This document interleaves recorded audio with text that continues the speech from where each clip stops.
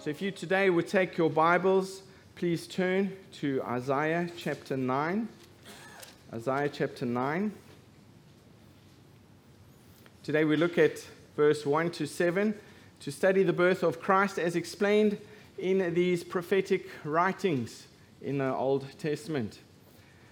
This particular passage that we're going to look at today was also used by Charles Wesley to write the famous hymn or the carol, Hark, the Herald, Angels Sing. And that is the title of my message this morning. Hark, the Herald, Angels Sing, from Isaiah chapter 9, verse 1 to 7.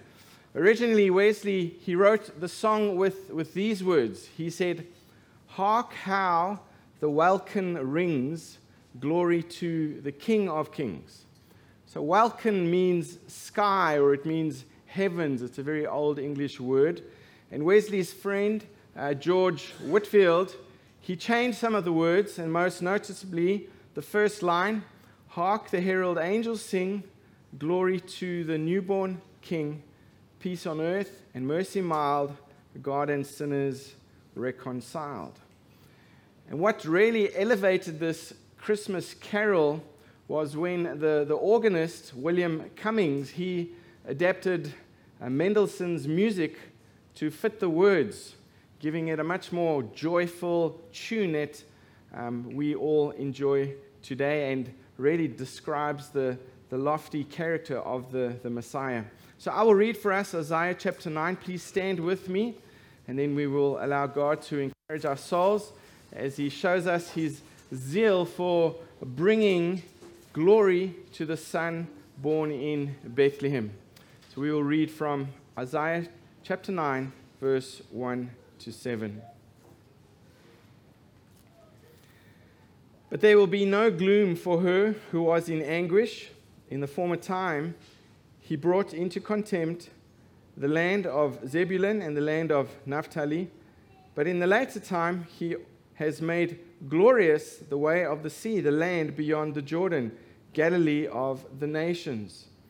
And the people who walked in darkness have seen a great light. Those who dwelt in a land of deep darkness, and them has light shined. You have multiplied the nation, you have increased its joy. They rejoice before you as with joy at the harvest, as they are glad when they divide the spoil. For the yoke of His burden and the staff for His shoulder, the rod of His oppressor, you have broken as on the day of Midian. For every boot of the tramping warrior in battle tumult, and every garment rolled in blood will be burned as fuel for the fire. For to us a child is born, for to us a son is given, and the government shall be upon His shoulder, and His name shall be called Wonderful, Counselor, Mighty God, Everlasting Father, Prince of Peace. Of the increase of His government and of peace there will be no end. And on the throne of David and over His kingdom, to establish it and to uphold it with justice and with righteousness from this time forth and forevermore. The zeal of the Lord of hosts will do this." Let's pray together. Father, we pray for your help today. We ask, Lord, that you would help us to herald the glorious King as we contemplate the words of the prophet Isaiah. We pray you would encourage our souls, and Lord, that you would show us your zeal for bringing glory to your Son. So we pray for your help today. We ask that you would open our ears, open our eyes, open our hearts to the word today, that you would be glorified in our response, Lord Jesus. We pray, receive the glory today. In Jesus' name, amen. Please be seated.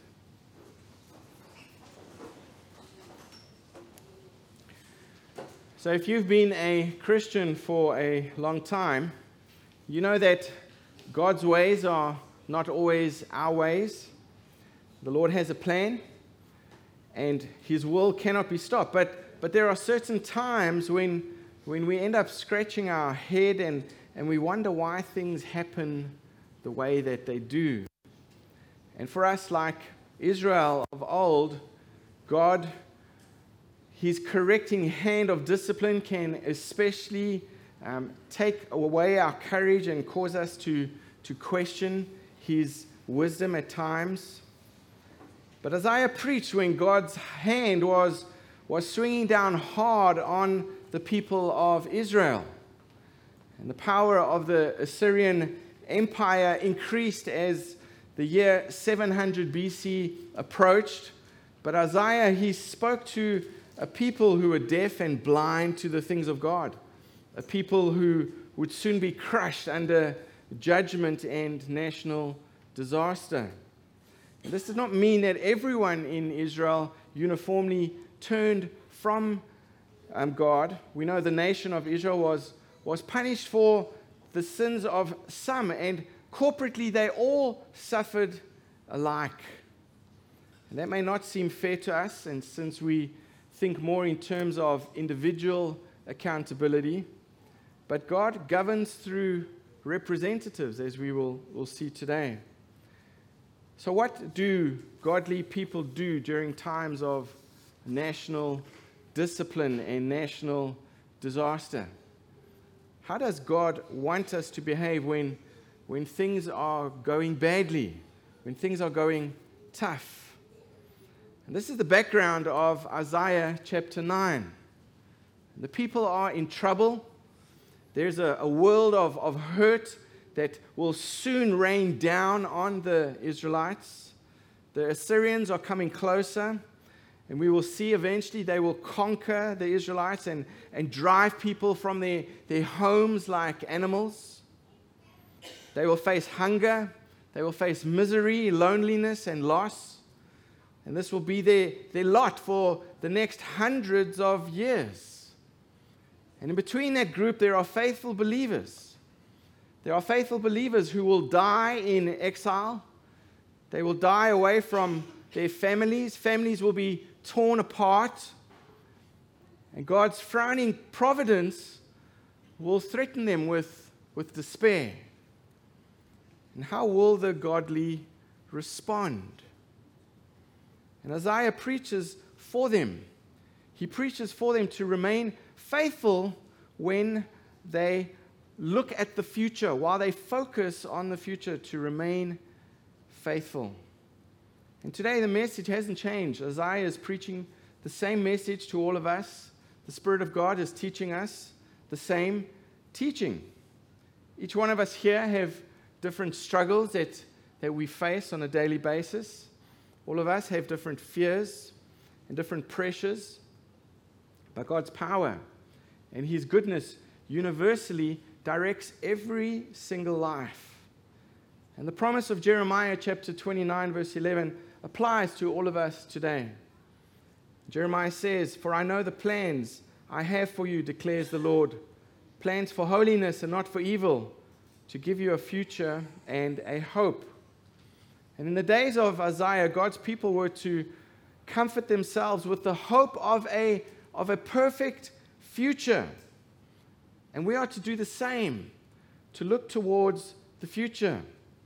And for them, the promise of Christ's birth was something very distant, was something that they didn't think was close by.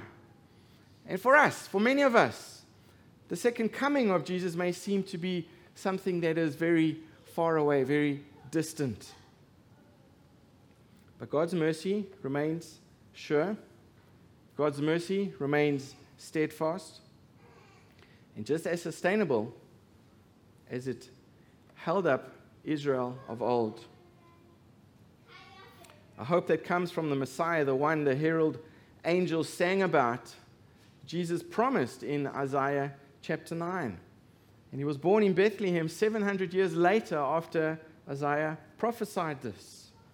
But let's look at God's word to Israel as dark days approach them and see how he calls us to a steadfast hope regardless of our circumstances, regardless of the trials that we face. To do so, please notice first in Isaiah chapter 9, verse 1 and 2, that we are to hold on to hope because of the promise of a glorious light.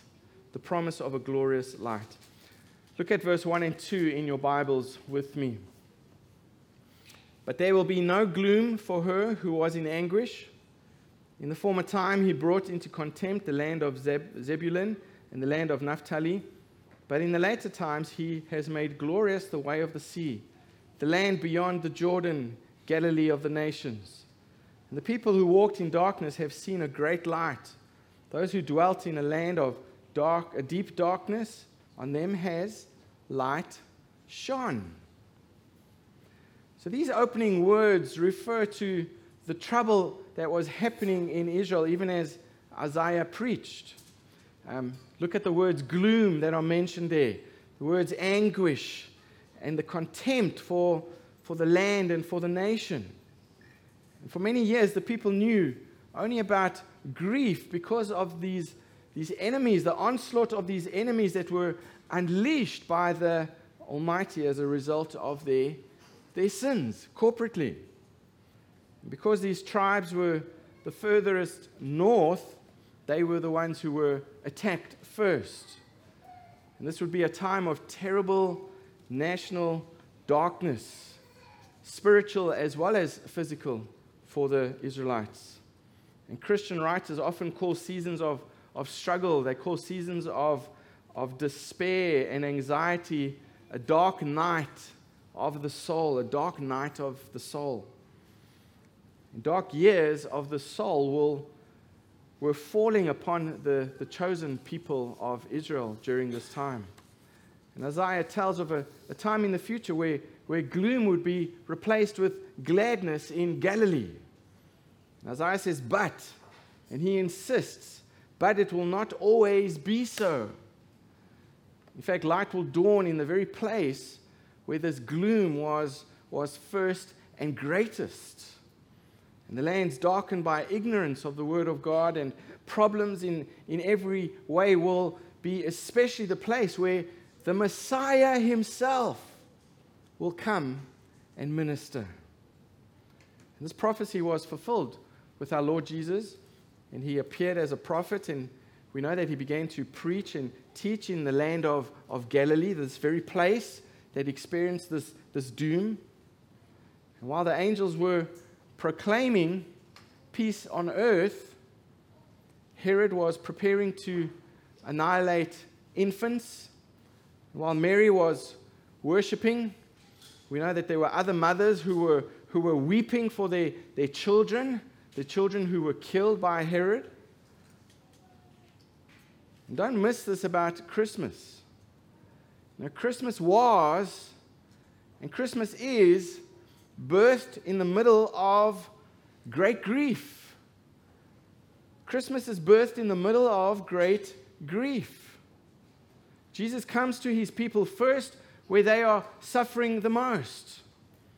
And from there began the salvation of the world.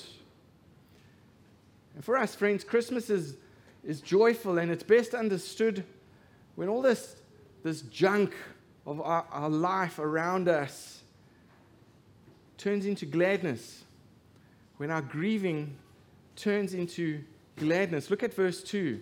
Verse 2 describes how the birth of Christ will bring brightness to a world of darkness. Look there in verse 2. The people who walked in darkness have seen a great light, and those who dwelt in a land of deep darkness, on them has light shone. On them has light shone. Turn with me quickly to Matthew chapter 4. In Matthew chapter 4, when we come to the New Testament, it's clear that Matthew had this prophecy of Isaiah in mind when he wrote these words. Isaiah chapter 4, verse 12. Now, when he heard that John had been arrested, he withdrew into Galilee. Excuse me. And leaving Nazareth, he went and lived in Capernaum by the sea, in the territory of Zebulun and Naphtali, so that what was spoken by the prophet Isaiah might be fulfilled. The land of Zebulun and the land of Naphtali, the way of the sea beyond the Jordan, Galilee of the Gentiles. The people dwelling in darkness have seen a great light, and for those dwelling in the region and shadow of death, On them a light has dawned. That is a direct cross-reference to the prophecy of Isaiah that we just read about in chapter 9. And in a way similar to Israel, even today, we experience darkness, we experience trouble. We have times when the Word of God is not obeyed, when the Word of God is not loved. There are times where the people of God are groping in darkness. And when that happens, we remember that God is light, and in Him is no darkness at all, as we read in the Scriptures in 1 John chapter 1. And just as Christ brought the light of the gospel to Israel, so He will return to establish His kingdom of light. As Revelation chapter 21 and Revelation chapter 22 remind us. The city of God has no sun. It doesn't have any moon. And the reason for that is because the glory of God gives the light. And it is the lamp of the Lamb of God that lights our way. And you may have dark nights of the soul, as these theologians describe it. And we may, as a church, have seasons of difficulty and seasons of darkness. And just as the Roman and the Assyrian empires and the Ming dynasty in China, they once ruled with unprecedented power, but now these powers are all gone, we may see an end of modern-day superpowers as we know them in the world today. We may experience an unprecedented darkness in the land. Remember, Europe once cradled Christianity, but now most churches sit empty or have been sold and turned into car washes. But even when things are darkest, God's people are not forsaken. And that's why we need to look at these Old Testament prophecies to remind us of these truths. We hold to hope because we know that He who said, "Let light shine out of darkness," has shone in our hearts to give the light of the knowledge of the glory of God in the face of Jesus Christ. Christ is the light of the world and the source of hope in times of darkness. And secondly, we see in verse 3, we hold to hope because of the promise of a glorious increase and glorious joy. We see in verse 3. Look at verse 3, Isaiah 9.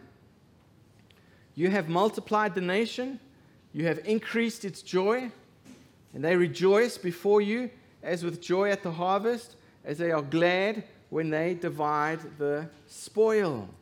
When they divide the spoil. Because the people of God know the true and living God, and because they know that God's word and ways are more desirable than gold and sweeter than the honeycomb and the drippings of the honeycomb, and because we know that in His presence is fullness of joy, and in His right hand are pleasures forevermore, we want to see His rule. We want to see His kingdom grow. We want to see His righteousness increase. Everyone is an evangelist for what they truly love, isn't it? I mean, if you love Argentina, you're going to talk about Argentina, aren't you? If you love Brazil and you want Brazil to win, you're going to wear a Brazilian shirt, isn't it? We are all evangelists for what we truly love. We wear the jerseys of our favorite teams. We talk about the movies that we like. We share experiences that we want others to share. And so naturally, God's people long to see God's kingdom come. We long to see His will be done on earth as it is in heaven. And we rejoice exceedingly with great joy when we see people turn to faith. When we hear their testimonies, when we observe their baptisms, we rejoice with them. We rejoice when we see nations turn to Christ. Just as this was true for Israel, so it is true for us today. the time of the gospel, those who receive the gospel certainly rejoice. Psalm 95 verse 1 says, "O come, let us sing to the Lord. Let us make a joyful noise to the rock of our salvation." Habakkuk 3:18 says, "I will take joy in the God of my salvation." But there is more. There is more here. Those who are truly converted rejoice when others come to faith. Remember the great celebration at the victory party in heaven. In Revelation chapter 7, turn there with me quickly if you would. It's important that you look at these words in Revelation.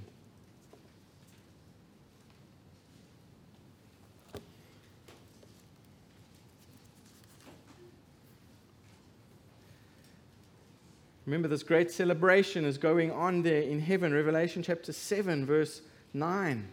"After this I looked, and behold, a great multitude that no one could number, from every nation, from all tribes and peoples and languages, standing before the throne and before the Lamb, clothed in white robes with palm branches in their hands, and crying out with a loud voice, 'Salvation belongs to our God who sits on the throne and to the Lamb.'"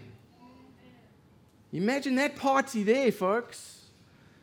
Just this week we went into the city and we had some dinner with some friends, and there in this road in the city, this one restaurant that was Moroccan in flavor had sealed off the road and put on these great big screens, and there was a massive party going on. And we realized later on that Morocco had won one of their games, and there was a great celebration.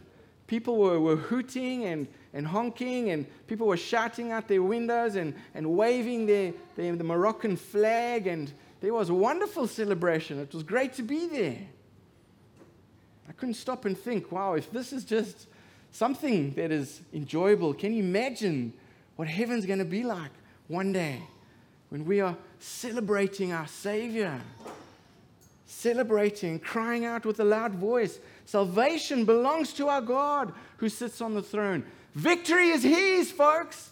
Never mind a football World Cup. Victory belongs to the Lamb who sits on the throne. Yes, there may be a night of weeping, and there will be, but the certainty of this triumph and the increase of God's kingdom sustains us with joy during these difficult times. And we hold to hope because of the promise of a glorious freedom and peace.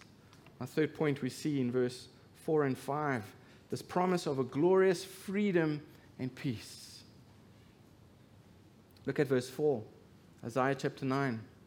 "For the yoke of his burden and the staff for his shoulder, the rod of his oppressor, you have broken as on the day of Midian. For every boot of the tramping warrior in battle tumult and every garment rolled in blood will be burned as fuel for the fire." Israel was way down here, folks.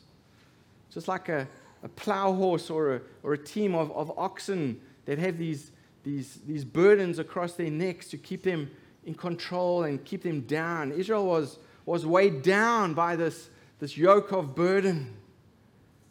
Of course, this was not a literal yoke, but a more grievous burden.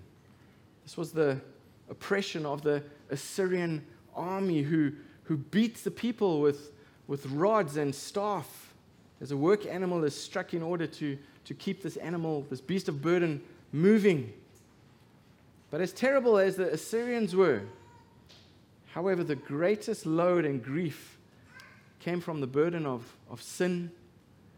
It came from the burden of corruption, the departure from God and the evil consequences of that rebellion. But God tells us through Isaiah, through his prophet, of the one who will break this rod, of the one who will break this staff, of the one who will break this burden and burn the boots of these invading armies. When the light of life comes, the heavy yoke will be shattered. And instead of wiping us out, Jesus says in Matthew 11, verse 30, my yoke is easy and my burden is light. Instead of destroying us and starting all over again, which he could do, which he has done already in the past, he reminds us that my yoke is easy and my burden is light. Endure, he says. I have a plan. And in the place of burdens, God wants to give us blessings. In the place of burdens, he wants to give us blessings. I talked to a friend recently who told me that her shoulders are heavy because of all the burdens that she is carrying. And I smiled and I reminded her that Jesus came to bear our burdens, and he's holding the entire world right now on his shoulders. The fourth and my last point we see in verse 6 and 7. We hold to this hope because of the promise of a once and a future Redeemer. Because of the promise of a once and a future Redeemer. Go back to Isaiah chapter 9. Look at verse 6. For to us a child is born, to us a son is given, and the government shall be upon his shoulder, and his name shall be called Wonderful Counselor, Mighty God, Everlasting Father, Prince of Peace. Of the increase of his government and of peace there will be no end, on the throne of David and over his kingdom, to establish it and to uphold it with justice and with righteousness from this time forth and forevermore. The zeal of the Lord of hosts will do this. God's answer to all that scares us, God's answer to all that frightens us, is what? Is a child. Is a child. A son is given, a child is born. And the Ancient of Days becomes an infant. The Ancient of Days is born in the flesh. The everlasting Father becomes a baby boy. Unto you is born, it says, this day a Savior who is Christ the Lord. A newborn is our hope, especially in times of greatest grief and fear. It's not what I expect to resist the Assyrians of the world. When I know that a bully is threatening, I picture a bigger person. I picture a bigger warrior on my side. When Goliath is bellowing, I want an F-16. I want some military equipment. What does God give us? He gives us Jesus. He gives us a baby boy. And God's weakness will win over the world's strength. And God's foolishness will triumph over the world's wisdom. Everything man tries will fail. However impossible, the gospel must be true. God has made foolish the wisdom of the world by saving those who believe through the folly of what we preach.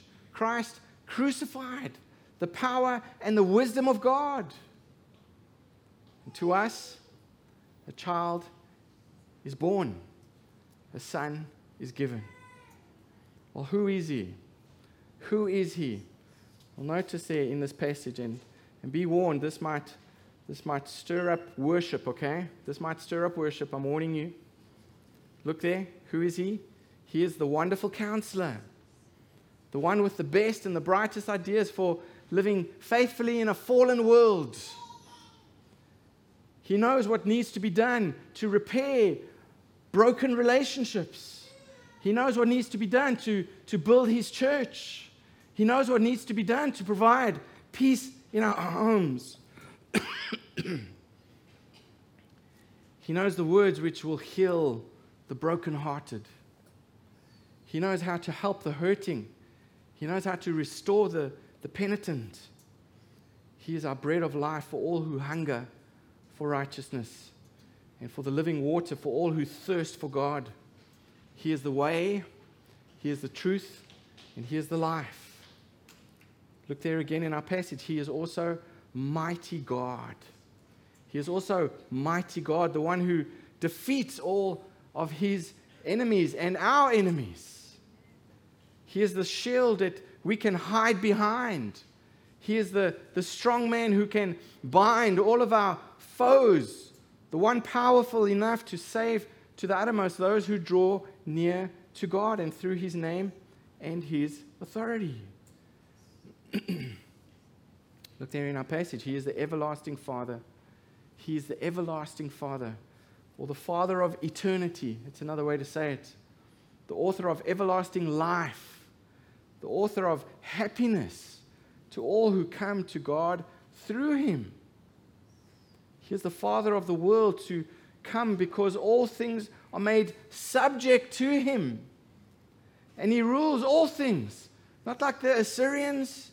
He rules all things with love and mercy and kindness. But notice there, He is also the Prince of Peace. He is also the Prince of Peace. As this omnipotent ruler, He both creates, He preserves, and He gives peace in His kingdom. When we were His enemies, He was the one who made peace between us and His Father by His death on the cross, so that now He is our peace. He also, by working of His Spirit, keeps this peace by working in our hearts and in our lives.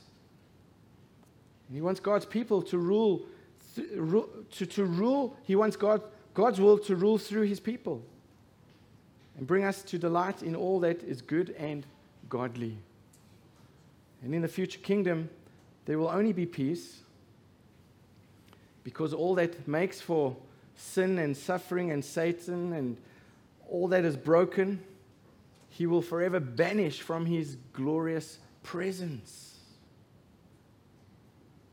And there never was, and there never will be, a kingdom ruled by a government so gentle and gracious.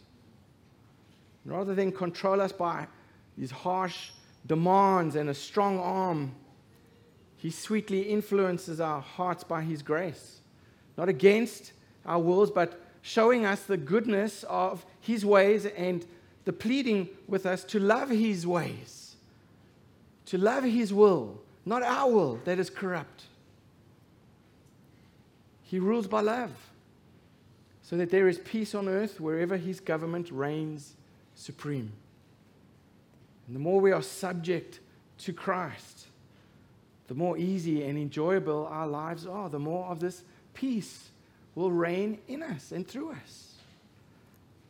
And those who live by faith in Him now, accepting His weakness as our strength and His folly as our wisdom, will enjoy His triumph. There will come one moment when we will say, this is the limit. And you can't think of anything new or better, and we've seen it all. And C.S. Lewis, he says, he correctly describes this new world which Christ brings with Him in His return. He says, this new world, it grows bigger and more glorious the further in and further up we go. Cast your eyes upon Jesus, folks.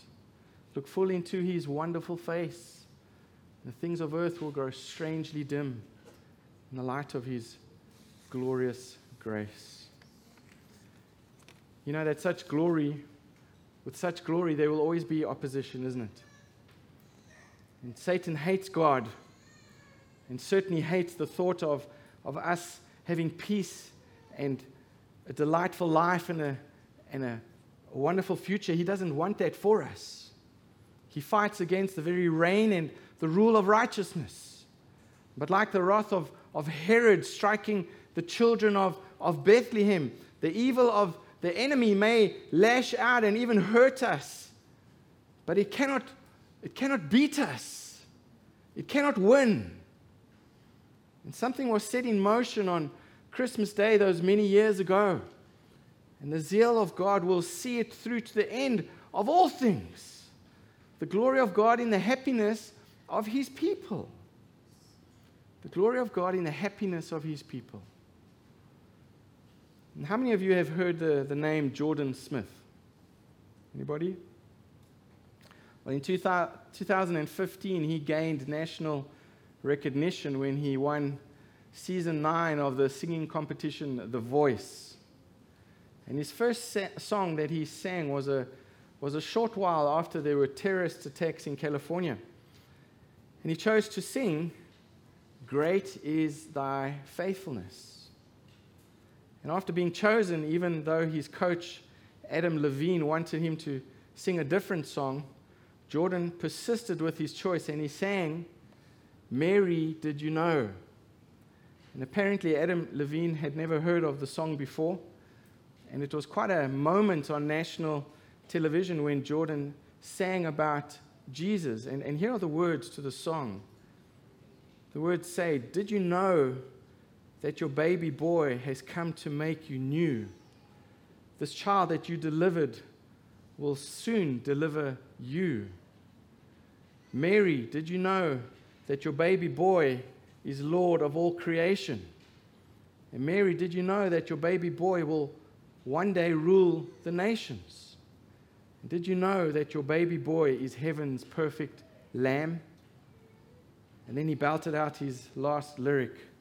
"The sleeping child you're holding is the great I am." And Jordan Smith, he was a 22-year-old born-again Christian who leads worship in his church. And I love that he chose these Christ-centered songs for this competition. And Gwen Stefani, one of the other coaches, she made this statement after he won the competition on that Tuesday night. And she said, "All I can think of is God when he sings. All I can think of is God when he sings." What do people think of you, folks? Not just when you sing, but when you're in the workplace, when there's difficult situations. Do they see this hope that we have because of our Savior, Jesus Christ? Do they see you heralding the songs the angels sang? Do you realize that God is exceedingly jealous for you, folks? Do you realize this? That He loves you beyond what you can even fathom or think. And He has arranged all the details of this intricate plan to deliver you from this bondage of sin. And He is offering you comfort, and He's offering you peace this Christmas. Have you experienced these expressions of Emmanuel that we've just looked at? Do you know Him personally? The most important part of Isaiah chapter 9, verse 6 are the first 3 words there. It says, "For to us." For to us. And we actually see them repeated. For to us a child is born. To us a son is given. And the gift of Christmas is a personal gift from God to us. And a gift requires a response, though, folks. If I put a gift under your tree, you may acknowledge it. You may be happy that it's there. You may admire even the wrapping paper. You may even thank me for it. But it isn't yours until you open it, isn't it, folks? You haven't appropriated until you open that gift. Jesus has given us a gift, His Son. And He is calling you by name. Will you call out to the only name given under heaven by which you can be saved? Do you know Him? This Christmas, let God's perfect promise renew your hope this season of our worship of our Savior's birth. Pray with me. Lord, thank you for sending Jesus into this broken world. Thank you, Lord, while we were yet sinners, while we were still in our gloom and our despair, you came to die for us. Thank you, Jesus, for loving us and sending your Savior. I pray you help us to respond in a way, Lord, that is worthy of your character this Christmas season. Lord, may we be ambassadors of Christ to those that we meet this Christmas. May we share the wonderful news of the triumph of our Savior, the King of Kings and the Lord of Lords. Father, as we take communion soon, Lord, examine our hearts, please. Help us to see if there's any wicked way in us, Lord, that we may turn from it and that we may worship you the way we should, that we may give you the glory that you deserve, Father. We pray for this today, for your glory and for our joy. In Jesus' name I ask. Amen.